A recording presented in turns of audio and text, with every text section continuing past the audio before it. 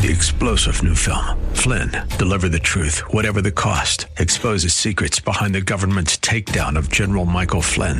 Flynn knew what the intel world had been up to. He ordered the first audit of the use of contractors. This set off alarm bells. He told the truth. He was the most dangerous person for Donald Trump to hire. They had to get rid of Flynn.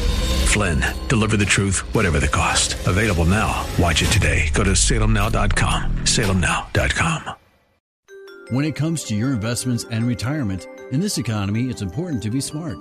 And with the Smart Investor Hour heard right here on AM 1420 The Answer, you'll get both smart and intelligent information you'll need to help with your investing. So sit back, listen, and learn with your host of the Smart Investor Hour, Tim Hayes of RBC Wealth Management. Good afternoon, everybody, on happy the day before Easter. So let's start off thinking positively.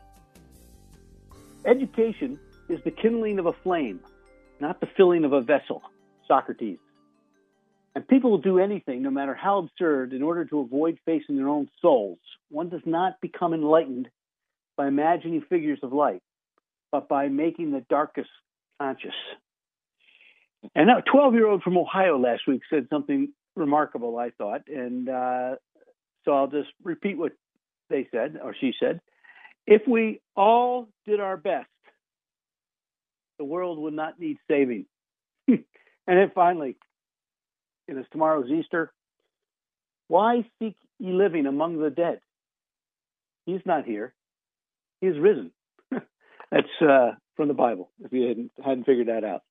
Okay, so anyway, we always talk about on this show that one of the great things you can do is you can go to my webpage from WHK's webpage. If you go to WHK 1420 AM, hit the local podcast down to the Smart Investor Show, you can go directly to Tim Hayes' webpage. And don't forget, the Insight page is constantly, the information is constantly changing there. And also Rob Schleimer, I keep saying Bob Dickey, sorry, for 14 years, Bob and I were really close friends. Rob Schleimer's stuff is on there under Trend and Cycle, and it's called Roadmap, and he publishes that once a week. That is really good information, folks, and I'll leave it at that. If you'd like to get any of our information, the dividend growth portfolio, the prime income list, I just read something, I'll just talk about the electrical grid. Hey, if we're going all the electric cars, I'm guaranteeing you're going to be spending a lot more money on electricity than you ever thought you were. And not only is that, I think your rates are going to go up by 40 or 50% over the course of the next 10 years, which is what the liberal agenda is not telling you. When we all switch over to electric, there's two things. Number one, they can shut the car down anytime they want. The police can, because they'll have the software. Trust me on that one. Second of all, the price of electricity is going to go up because there's going to be huge demand for it. It's already bad enough, So something to think about. But Insight, and then go to the bulletin board. And if you'd like to contact me or have a cup of coffee, feel free to just say, I'd like to have a cup of coffee, or we'd like to talk about our portfolio, that type of thing. So anyway, I was looking at Lori Calvasina's stuff, and she's been right. She said to back off on oil a little bit. Now, I think you got to back off on oil, but I'm going to talk about oil service coming up here. So I think you got to be careful how how aggressive you get on that part. But one of the more remarkable signs of resiliency in the U.S. equity market so far has been the increase that's occurred in the bottom-up consensus earnings per share forecast for the S&P. These forecasts, which are an aggregation of stock-level predictions, have moved to $230 from $222 in January. I think that's kind of interesting. So I don't know if those stats don't tell quite the full story of expectations heading into the second quarter, but at least in my opinion, while some modest margin expansion is baked into those stats, in general, sell-side consensus numbers appear to be baking in a flattening of margin trends. So that's fairly interesting. And over the past few days, we've looked at the trends at the sector level for EPS growth and revenue growth and operating margins, that type of thing. And once again, it's energy's number one for sure. The growth expectations on energy are up there. But what's more important about energy is the cash flow numbers. Okay, that's what these companies are concentrating on. They're not digging.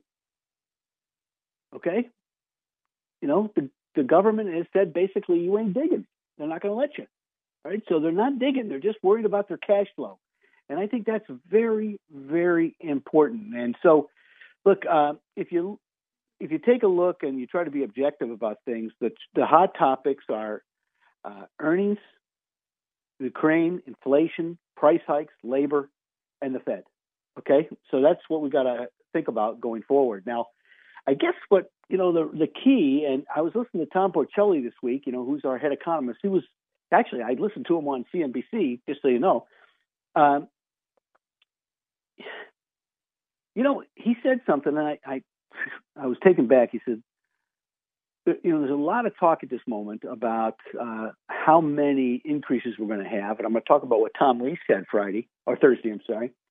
But like any Fed official who's been speaking has been uttering words of engineering a soft landing, but can they do it? Number one. Number two, they're all very aggressive posture.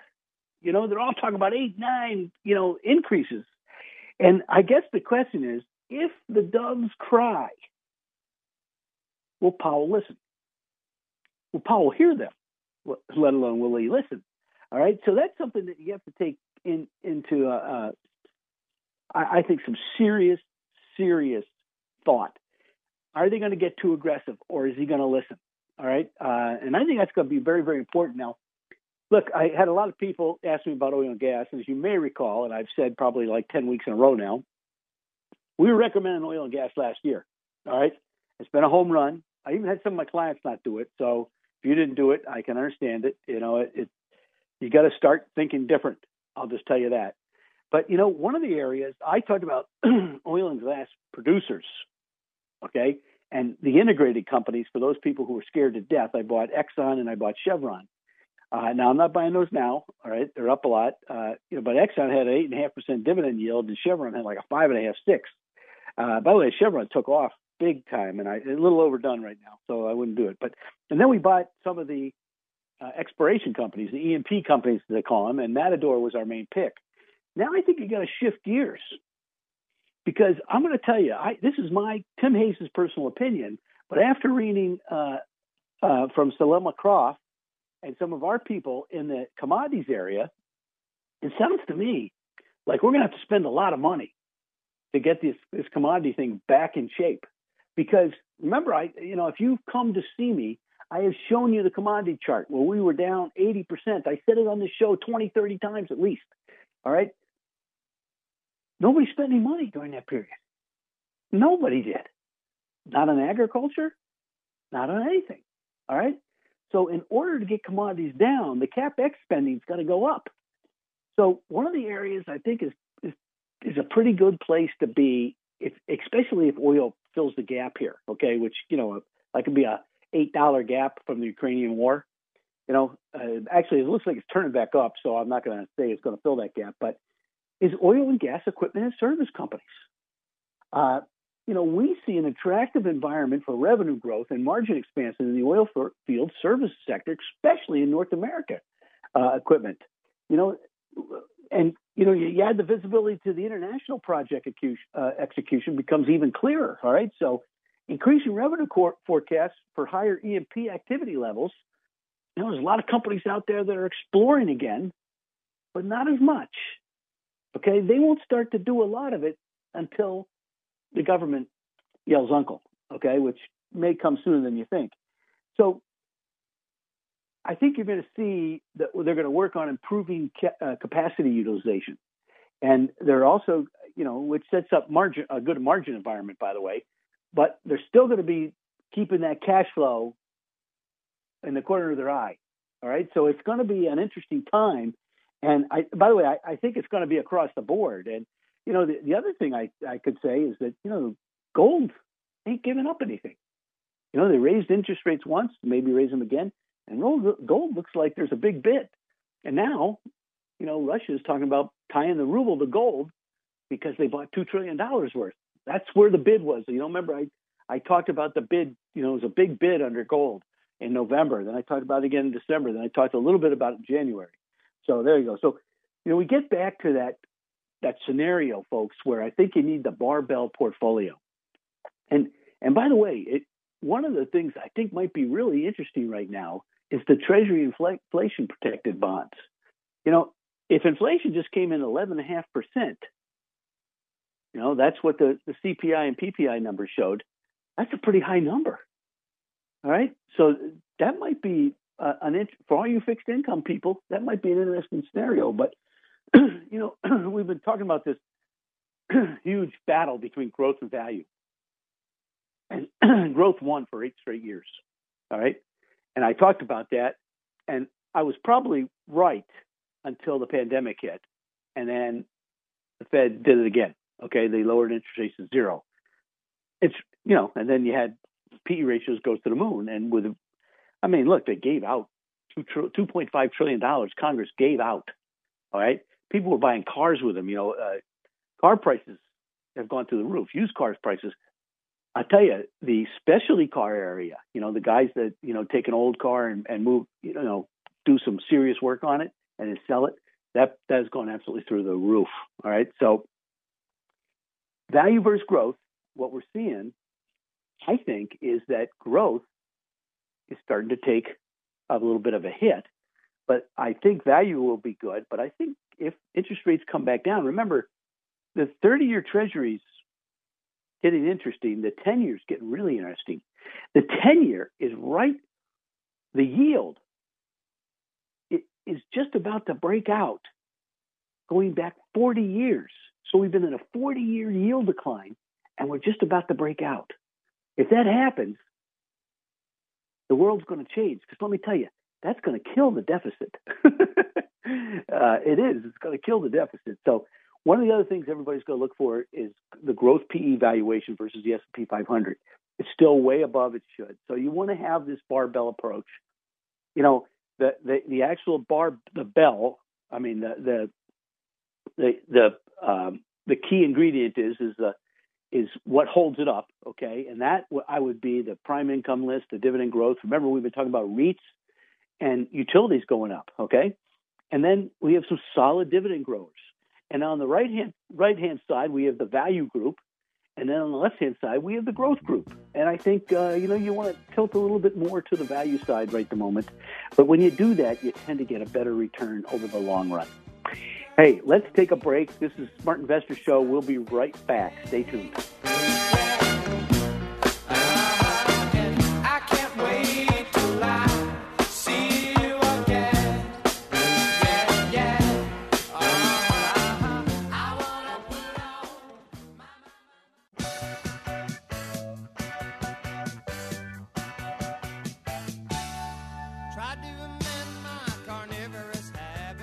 Okay, we're back.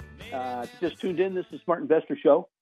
Once again, if you want to have a cup of coffee with me or want to talk about your portfolio, remember, we can do a wealth plan for a prospect now, okay? And it's really good because when you go into Playground, once you've done your wealth plan, you can see, hey, is my plan going to work? And if it isn't, maybe you need our help, okay? So don't forget that. There's a thing called an electrolyzer tracker. All right, and it's very important because it's in a lot of the smokestacks and that type of thing, and it's energy. It's called the European Energy Trilemma. Europe does a lot of it. Between what they're trying to do is decarbonize, and the energy costs and domestic energy security issues are very, very powerful themes in Europe, and we have a great report on that. And I think there's a lot of stuff going on because of the price of nickel and steel. So it'll be interesting, but that's something you can get from us, and we'll take it from there. Now, Tom Lee came out with a great note this week, but I want to talk about a few things first. Everybody's concerned with the end of the world right now, okay? The retail investor is scared, and I get it.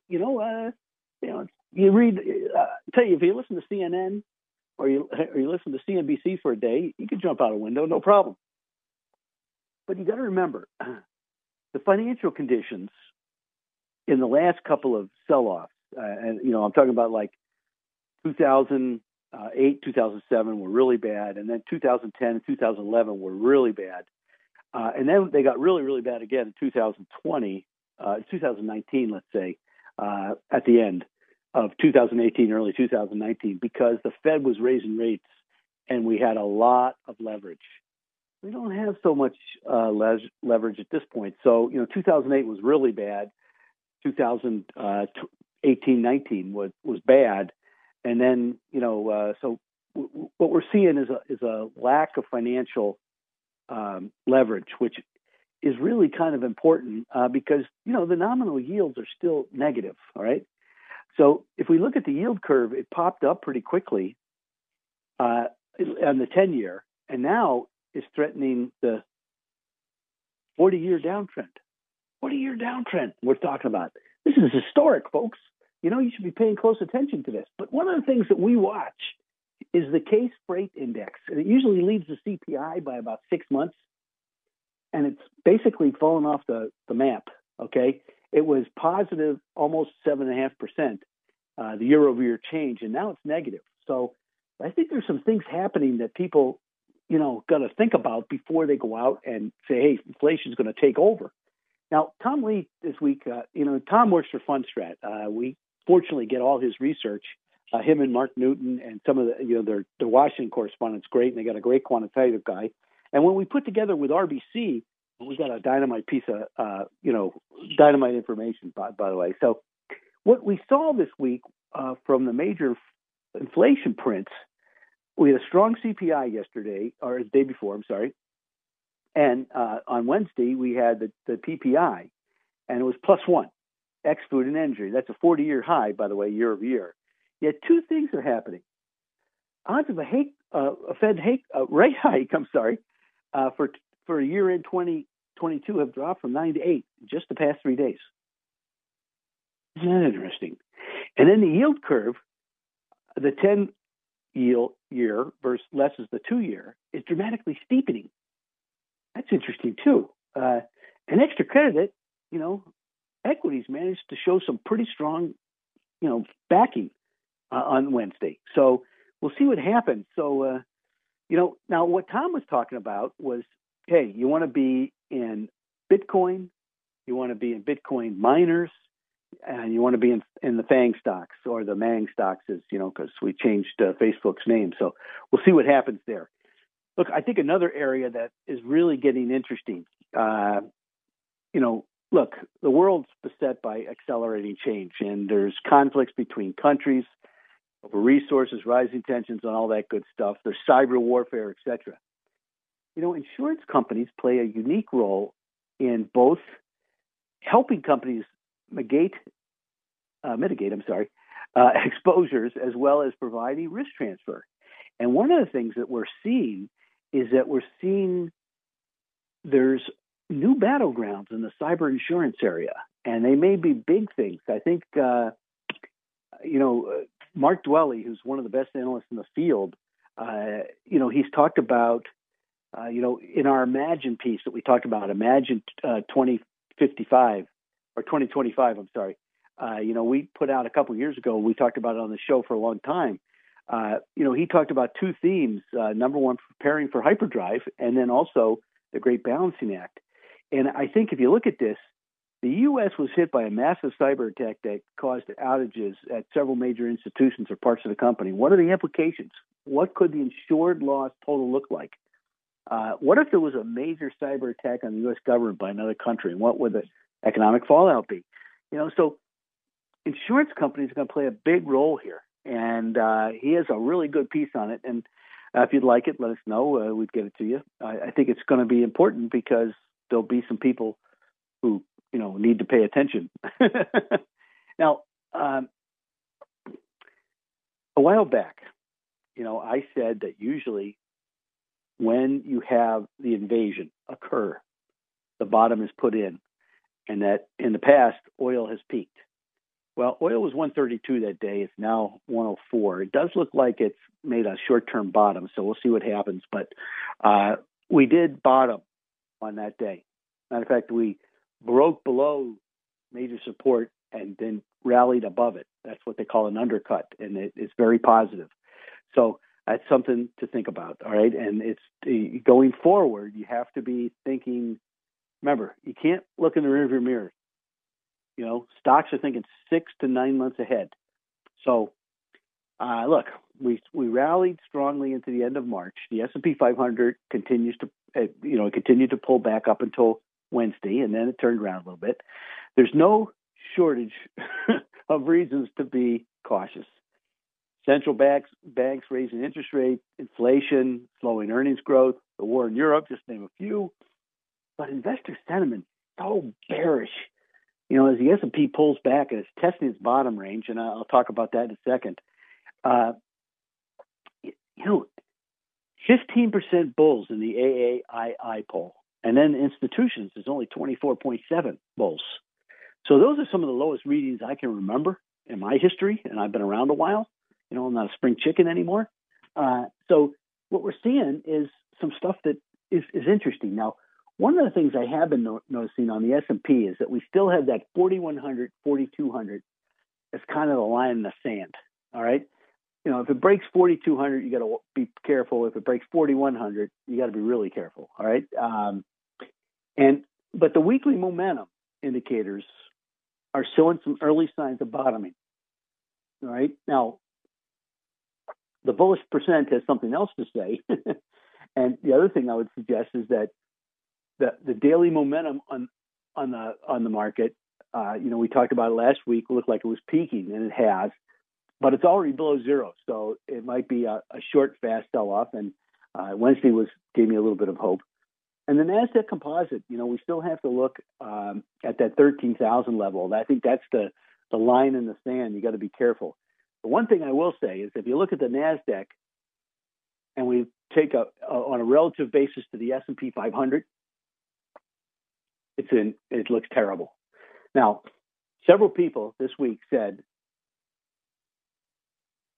that the NASDAQ composite, the average stock is down over 40%. Wow. That doesn't happen very often in my life. It's never happened. So, but we do have a huge rounding formation in the NASDAQ. So it's probably going to go sideways for a while before it goes anywhere else. I think one of the key things that you have to pay very close attention to is this 10-year yield. We are literally testing the secular downtrend in that yield that began in 1981. The question is, how many of you out there were around in 1981? Email me and tell me. All right. So that was a long time ago. That was a long, long time ago. And so we're looking at maybe a game changer. Okay, where people actually start to buy bonds again. Okay, and we don't. Why does it matter? What level matters? I don't know. I think the key technical level would be the 280. If we broke that, that would break the downtrend line and get a lot of people nervous. Now, there was a very large put option trade, which means you think, the price is going down, and on treasury bonds, on the TLT. So that was actually on the bond, which would mean yields will continue to go up. All right. Because when yields go up, bonds go down. If you have a bond portfolio, I think if you check it this week, you'll be very unhappy because when yields go up, bonds go down. And if you have a mutual fund or you have a bond portfolio, you're probably getting beat up pretty bad right now. So that's something to think about. Now, on the other hand, we've been talking about these ladder portfolios, and if you got money coming due every 1 or 2 years, now might be a good time to buy some more, and there may come a time when it's really good to buy. Who knows? But, a lot of the Fed's work right now has been done by the market. The Fed's way behind, but the market's already done the work for them. I mean, when you have the 2-year go from 25 basis points to almost 2.25, that's 2 percentage points in yield up above. So that's how the Fed, the Fed ups short-term interest rates and long-term interest rates supposedly go with it. So, I will say that the the long-term interest rates have spiked up. So we're steepening of the yield curve coming up here. So something to think about. Now, some people ask me about crude. I think crude's okay. I think you got to let it sit for a while before you buy the stocks anyway. So we'll just leave it there. Hey, let's take a break. Smart Investor Show. I'm Tim Hayes. Stay tuned.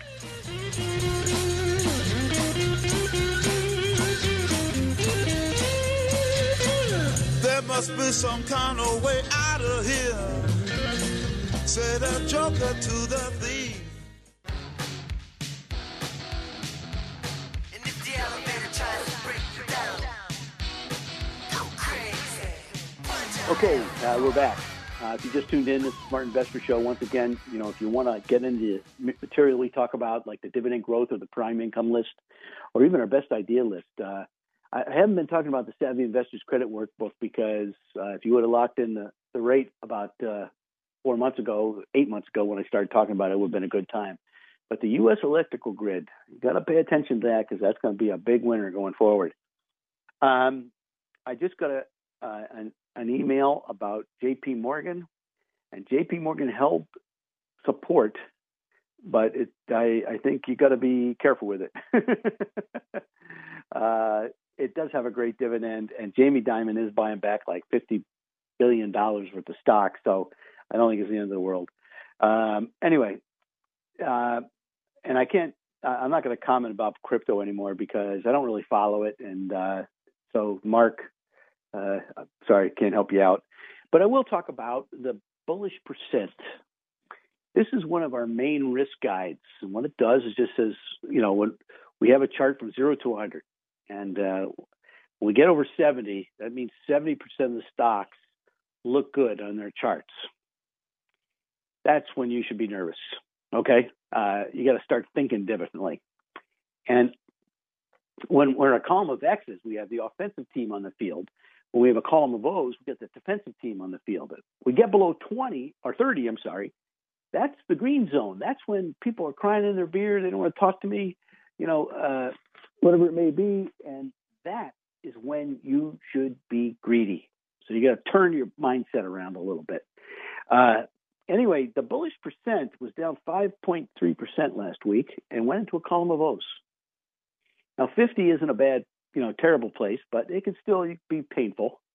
The over-the-counter index went into a column of O's too. And, no, I'm sorry. It's still in a column of X's, but it's like 0.3 away. Don't think it's going to hold.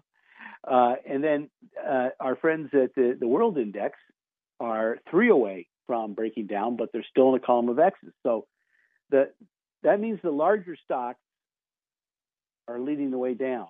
And that's usually not a good sign. But what's really interesting, I think, is energy, basic materials, and financials, number 1, 2, and 3. Industrials are 4 behind that, utilities 5. Technology is now third to last, tied third to last with consumer cyclical. I'll mention this again. I've been mentioning this for a while, but healthcare. Okay, so if we're going value and growth, now growth is the energy side and the basic materials side. They're in favored sectors, all right? But the value may be in communication services. By the way, Facebook or Metaverse is a big proponent of that. And healthcare is still down there. Now, healthcare, basic materials, and energy were down there for 3 or 4 years together. Lowest form of life. And healthcare is still there. You know what? There's still a lot of really good companies in the healthcare area. I mean, like really good companies. I talked last week about the medical distribution companies. I think they look really, really good. Now, the other thing I would suggest is if I look at the bullish percent for semiconductors, it's down to 28%. And if I look at the positive trend for semiconductors, it's at 22%. So you would think we'd see something bounce at least, but it doesn't look so good. And by the way, those figures, when you get down to 22%, they can stay for a while, all right? And semiconductors bottomed out at 8 a while back, and so they can go a lot further down, is what I'm saying. So you got to be careful with your semiconductor stocks. I'm watching them very, very closely. I don't like the action in a couple of the big names. I don't like them, and I'm waiting very patiently, but I'm not going to be too much. I am no longer going to be patient. Let's put it that way. We had a couple that broke their downtrend line only to get creamed right after that. So it's tough when you're looking at point and figure charts. But once again, I think if you look at dynamic asset level investing, energy is still the place to be. Basic materials number 2. I especially like chemicals, and I especially like the grains. Okay, anything that in the chemical area that deals with grains. Grains look, unfortunately, you can buy grains via an ETF, but remember, you have a K1, and they deliver that K1 the day before your taxes are due usually. So just be careful if you're buying them. And also financials are still there, but it's not the banks. It's other financials. Insurance companies, that's why I brought it up. Insurance companies are going strong. Will they continue if there's big cyber attacks? But industrials are no longer considered favored, okay? And technology is second to last or third to last. You're tied 4. So it's interesting. But healthcare remains down there, and they've been down there for a long, long time. And there's a lot of good healthcare companies. So I just think, if you're in the financials, I think you want to overweight them, but I think you got to overweight them in certain areas, okay? Because they're beating up the banks a little bit. But I do think, beating up J.P. Morgan, which I don't feel too bad about, I think it's going to be a good one. But, one of the things I have seen is our friends up north of the border, RBC is Royal Bank of Canada.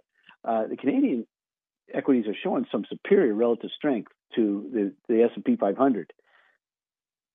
And, they've really moved up quite a bit. I think Mexico's number 1, Colombia number 2, and India number 3. But we've had a big move in Canadian equities, and mostly it's energy and materials, which, Canada has a lot of.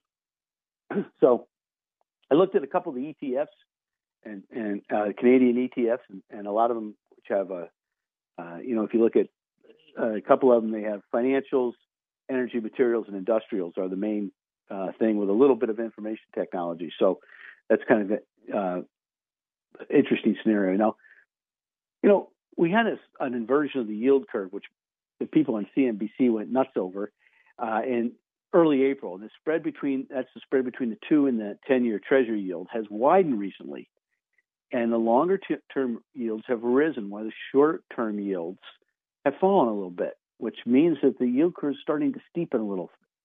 Now, the question is, are we going to break this downtrend line going all the way back to 1981? Life would change then, I think. We'd be going back to a more standardized market, all right? Now, some people have been asking me about, crude oil. Crude oil's been negative momentum for about 3-4 weeks. Matter of fact, all the commodities have been negative for about 3 or 4 weeks. I think it's interesting that crude prices bounced right off the bullish support line and turned back up, which was at 93, I think. So the day of the invasion, we were at 134, and we pulled all the way back to 93 over a period of time. So, that talk I said, where the day of invasion is usually the bottom in the market, has been so far. We keep our fingers crossed. And, it was the high in oil for a while. So we'll see if that continues. Now, precious metal, we saw gold return to a point and figure buy signal at 1970 this week. So it extends its gain to about 7.89%. And silver is up very quietly about 10% this year. Okay. So precious metals have been in a sleepy area of the market since topping out back in August of 2020. Now remember, we came out and said to buy them in 2018. All right. They made a big move for 2 years and then they died for a while. But the precious metals, both of them have fund scores that are quite high now. And it's an area a lot of people do not have much exposure to. And I think, it's something to consider. I think it's something you want to really pay close attention to, as a matter of fact, because, it's out there, and, you have to start to think about stuff like that. And, Now, look, I tell you, technology remains under pressure, and if you look at the big rally recently, it was comprised of the FANG stocks like Apple and Microsoft, and they all had the same chart, and it's one of those charts where, you know, if they break out, they're going a lot higher, but they break down, they got a problem for a while. Okay, so that's something you got to pay very close attention to. I think most people have an over concentration of technology. It was a place to be for a while there. But if you look at the relative strength of the semiconductor stocks, like I said, that's breaking down, and that's not a good sign. Now, they're very oversold. I think they're 160% oversold, so that's something you have to pay fairly close attention to. But if you look at the Philadelphia Semiconductor Index, the SOX, the MACD indicators have rolled back over to negative territory. So, it's something to you have to be thinking about things like that ahead of time so you don't get burned, okay? Now, one of the things that really struck me as interesting this week is I wrote down the name of pretty much every coal stock I know. And they're all breaking out. Now, I don't even follow coal stocks, but, they're in my my portfolio. So not in my portfolio, but in my machine. So it was amazing. I wrote down 20 coal stocks on Thursday morning. So, short term, equities are turning up, which is, we thought they would be on a weekly basis. But I think the key is that, coal broke its downtrend line going way back, about 10 years almost. And so it does have a further downtrend line up there. So I think it'll be a trade, but it's amazing, Now, the other thing I'm seeing is small and mid cap growth and value ratios have broken multi-year uptrends. And what you're looking at here is there are signs that the IWM should outperform both the QQQ and the SPX. The small cap growth, which was hit the hardest, might rebound a little bit. However, I'm not sure. But I think the value index relative to the S&P shows the break of a relative uptrend going back to 2016. So that's the mid caps, especially in the growth area, probably is not something you want to pay attention to. But I do think it's interesting that you look at the coal stocks and almost every one of them broken out, and everyone that I don't think there's one that I don't know of that broke out, and they broke out of a pretty big consolidation. So I guess that's a place to be now, and on a pullback, obviously. And natural gas broke $7 this week, and it has nothing but air till about $11-12. So this is all about not drilling. Okay, so all right, hey, let's take a break. We'll be right back. This is Smart Investor Show. Once again, go to WHK's website, down to the podcast, down to Smart Investor Show, and set up a time where we can have a cup of coffee. Stay tuned. We'll be right back.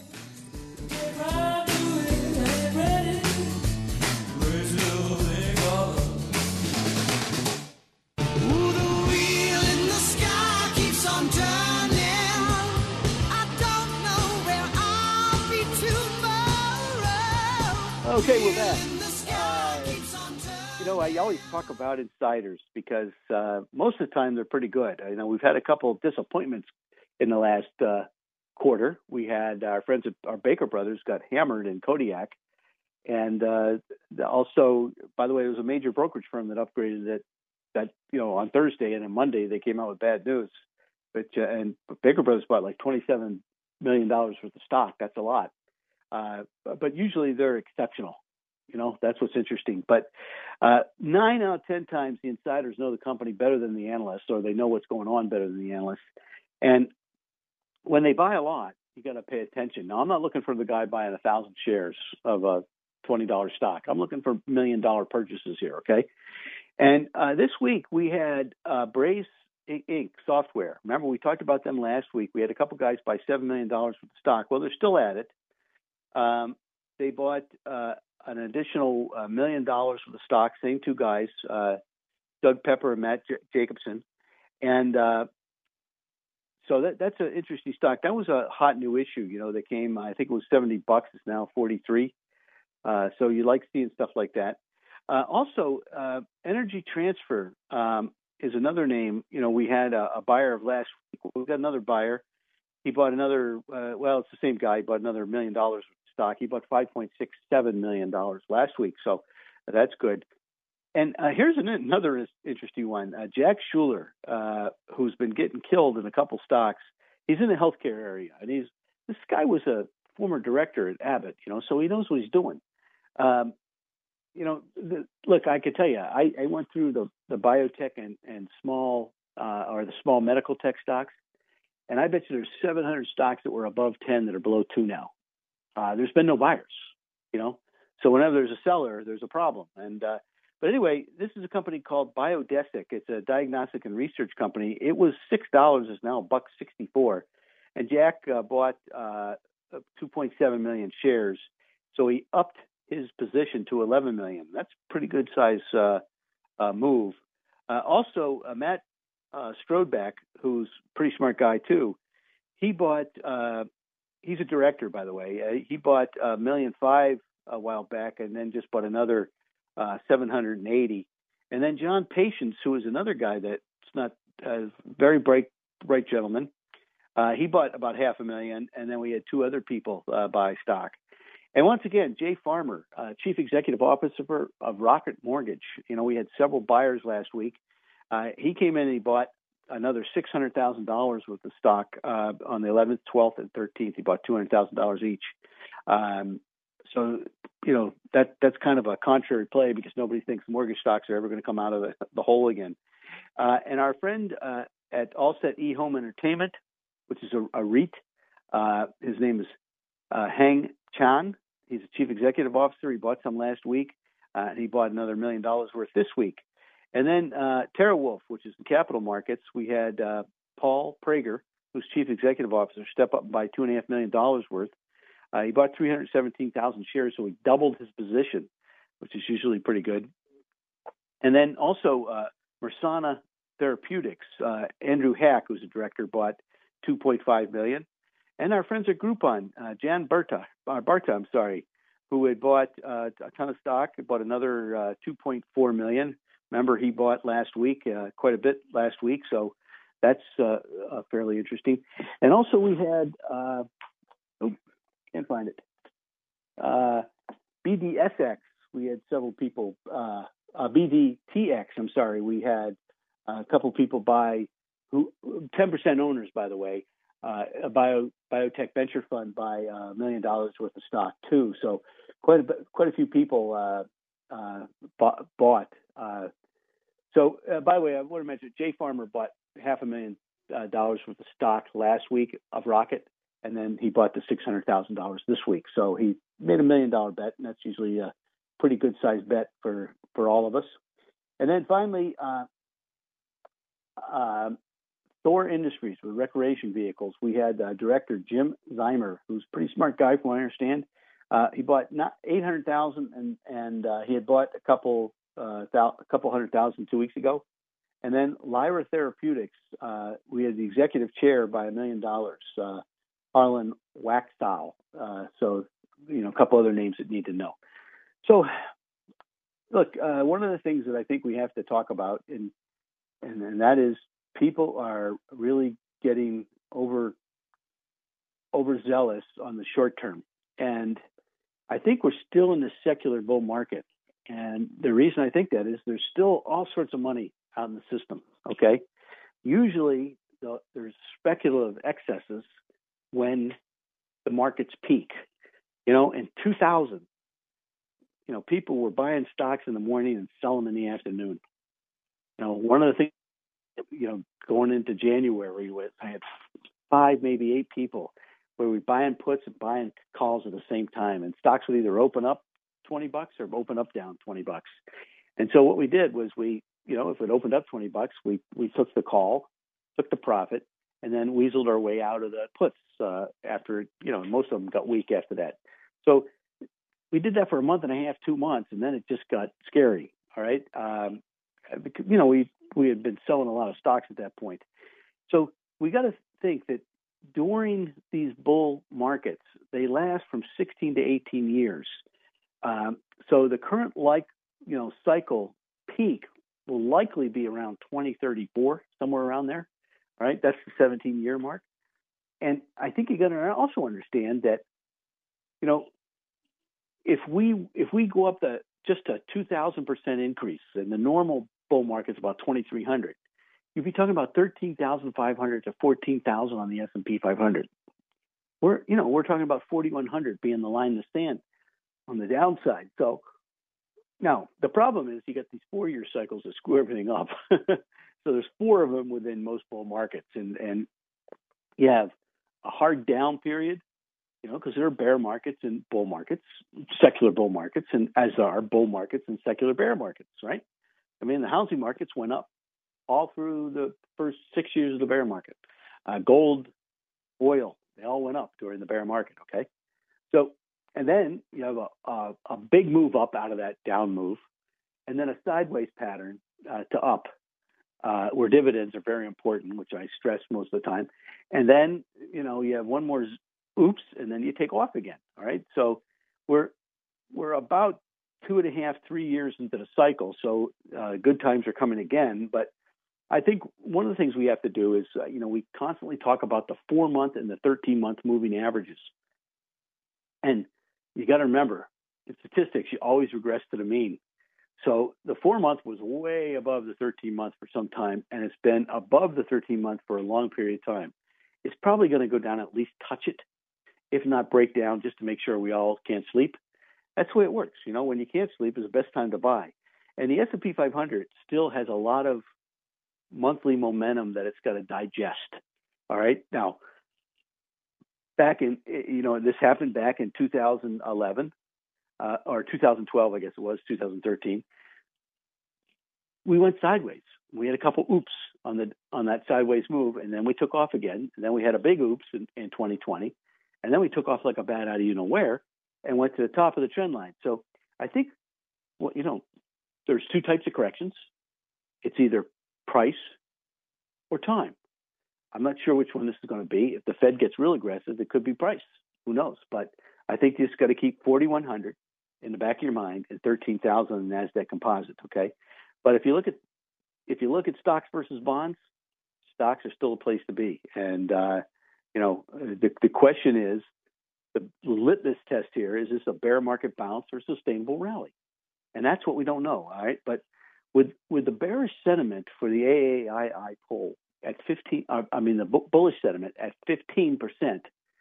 I don't know there's too many people that are bullish at this point. All right. The bearish is way up there. And even with the institutions, only 24.7% of them are bullish. So it's something to think about. Now, what would I do right now? When stocks are down, yields are up. All right. Best time to buy yield is when it's up. All right. So what I'd be looking at is the prime income list and the dividend growth portfolios. All right. These things have wonderful dividend yields, and the dividend growth portfolios, they grow each year. And what's interesting is they tend to pace very closely with the S&P 500, maybe half a percentage point below, with about half the volatility to 2/3 of the volatility. So the beta is much lower than the market. That is what doesn't keep you up at night. All right. So there you go. So anyway, I think those are important. The prime income list, has a lot of real estate investment trusts. We've been talking about those. Got a few utilities in there, and those things have been working. They've been working, folks, and they're kind of counter cyclical. But I think if we have any inflation, because I don't think inflation is going to go away. I think it's going to, as they raise rates, it'll begrudgingly step back a little bit. You see, we can't afford it because of the treasuries. We've put so many treasuries out, and we're so far in debt that if we did, we'd crush ourselves. So they got to be very careful of that, and I think they will be. So something to keep pay attention to. The other things I would suggest is you go to my webpage. All right, you go to WHK 1420 and go to either the insight thing on the top of the page, and there's all sorts of information in there. It's research. It's stuff that you need to know beyond just the stock market financials, and it changes constantly. Okay, so every week, every 2 weeks, there's new information on there. And then under bulletin board is Rob Schleimer's stuff. And, Rob is one of the best technicians on the planet. He came from Fundstrat. Fundstrat doesn't pick up people if they don't think they're good. And he's been fairly right. All right. He's said, look out below for a while. And he was correct. He said it back in November. So, also, the electrical grid, I'm telling you, if we're going to electric cars, that's going to be a place to make a lot of money in about 4 or 5 years. Hey, thanks for listening. This is Smart Investor Show. Have a great weekend. Happy Easter. I hope you spend it with your loved ones. In the meantime, remember, buy low and sell high. Thanks for listening to the Smart Investor Hour. To reach Tim during the week, call him toll-free, 888-223-7742. That's 888-223-7742. Or visit his website, rbcwmfa.com/Tim Hayes. That's all one word in the address bar, rbcwfma.com/Tim Hayes. Please join us again next Saturday for the Smart Investor Hour to hear more smart investing from Tim Hayes of RBC Wealth Management. 3-star General Michael J. Flynn, head of the Pentagon Intelligence Agency, knew all the government's dirty secrets. He was one of the most respected generals in the military. Flynn knew what the intel world had been up to. He understood its funding. He ordered the first audit of the use of contractors. This set off alarm bells. The explosive new documentary, Flynn, Deliver the Truth, Whatever the Cost, uncovers the facts behind this scandal. Flynn told the truth. He was the most dangerous person for Donald Trump to hire. I find out the worst enemy that I'm going to face in my life is right here in America. They took my assessment and they wanted me to change it. And I was like, I'm not changing it. They had to get rid of Flynn.